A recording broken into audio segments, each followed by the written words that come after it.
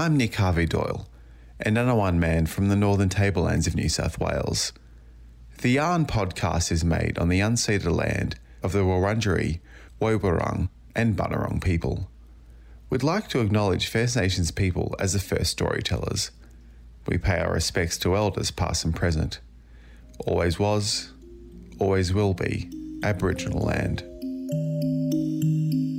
From the Centre for Advancing Journalism at the University of Melbourne, this is The Yarn. I'm Thomas Phillips. This week, we're investigating a controversial plan to control Bendigo's pests by reintroducing an apex predator, the dingo. It's a response to Victoria's growing kangaroo population, which has increased by approximately 1 million since 2017. The national icon is decimating crops, causing car accidents, and destroying ecosystems. Hundreds of thousands are culled by hunters every year, but critics say this ignores the root of the problem. And Bendigo is now considering a more innovative solution. Today, we're bringing you an interview with citizen journalist Jade Murray about her reporting on the controversial proposal. Her article was co-published by the Bendigo Advertiser and is part of an ongoing regional reporting project focused on Greater Bendigo, or Dja Dja Wurrung country. I started by asking Jade how the decline of dingoes has affected the local ecosystem and how reintroducing them could restore it. Dingoes are one predator that has historically been very important in Bendigo for two reasons. Firstly, the dingo or galgal are important culturally to Indigenous communities and used to play a role in protecting culturally significant plants that are overgrazed now by the overpopulation of certain pests. Secondly, dingoes played a very important role near the top of the food chain, and without them, we're seeing horrific consequences from the overpopulation of animals like kangaroos. And looking at ways we can bring more balance to the food chain is one way we can address the root of the issue. Although it's not just as simple as putting dingoes back.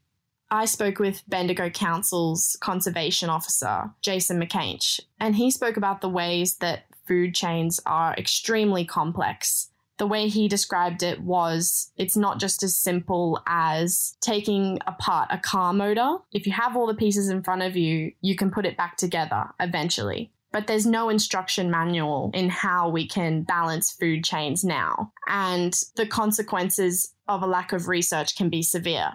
This plan is highly controversial. Who is opposed to it and why? Bringing back dingoes is controversial for many reasons. In 2021, there was a proposal to investigate the reintroduction of native predators in the Grampians Garry Ward, in part to control pests and overabundant species. But this was fiercely opposed by some Victorian farmers and regional communities. I spoke with Jason McCainch, who works as a private land conservation officer for Bendigo Council, and he was a farmer himself. And he said, it's a bit like saying there needs to be a reintroduction of more brown snakes into the city of Melbourne.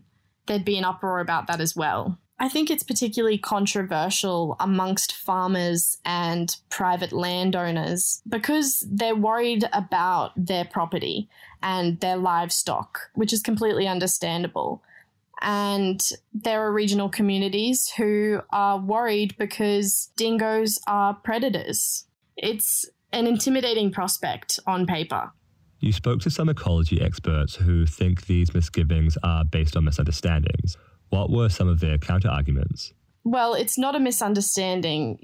Livestock will be impacted if this strategy is implemented, but there are viable ways that we can mitigate these issues. Management strategies include releasing dingoes only within large fenced areas and making sure that neighbouring properties have guardian animals like Marima sheepdogs and donkeys, both effective against dingoes in protecting livestock. Another thing that could be considered is compensation schemes for livestock loss. So one expert also mentioned that Australian conservation efforts often don't go far enough. Can you elaborate on this? Pest control methods that are being implemented now, like shootings, aren't cutting it. We aren't addressing the root of the problem as it stands. As Ewan said, we spend lots of time and money shooting kangaroos, but we're not actually reinstating the thing that can help manage the problem in the first place, which is dingoes. Nature conservation in Australia often focuses too much on battling the problems that colonisers have created instead of actually addressing issues at their root. And there's also been a recent spate of dingo attacks on humans on Fraser Island. How is this playing into the debate? I think this is very relevant to why this topic is so controversial, and something that I looked into very early on while researching this piece. The prospect of bringing back dingoes is understandably intimidating to a lot of people, but the research that's being suggested is not about dumping dingoes back into the land and hoping for the best. The organisation JARA and ecologists around Australia are suggesting very thorough research on ways that we can basically experiment in controlled and small-scaled environments. As you mentioned, a First Nations organisation called JARA is looking into this plan alongside researchers and private property owners. Can you tell listeners who JARA are and a little bit about what they do? Yeah, so JARA is a representative body for Dja Dja Wurrung people, and in 2013 they signed the Recognition and Settlement Agreement with the Victorian government, which basically means they're recognised and have the power to be actively involved in healing country within Greater Bendigo. JARA have put out some amazing research and work and produced some really recent strategies like the 2023 water strategy and fire strategy. They've also worked in renewable energy. And I got the chance to speak with JARA's forest gardening project manager, Ollie Morris, who produced the forest gardening strategy, which was extremely relevant to this story. JARA wants to work with researchers and coordinate with private landowners to look into what bringing back dingoes might actually look like.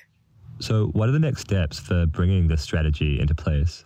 Well, there's clearly been a lack of understanding about what this might look like, particularly amongst farmers, and that's one of the reasons why we need research. But also, we need a safe space for both JARA and private landowners to talk about this. It's really important that we have First Nations peoples leading on climate solutions and that we're getting farmers on the same page. Some people and conservationists have said that it's better to leave nature alone, let it do its thing.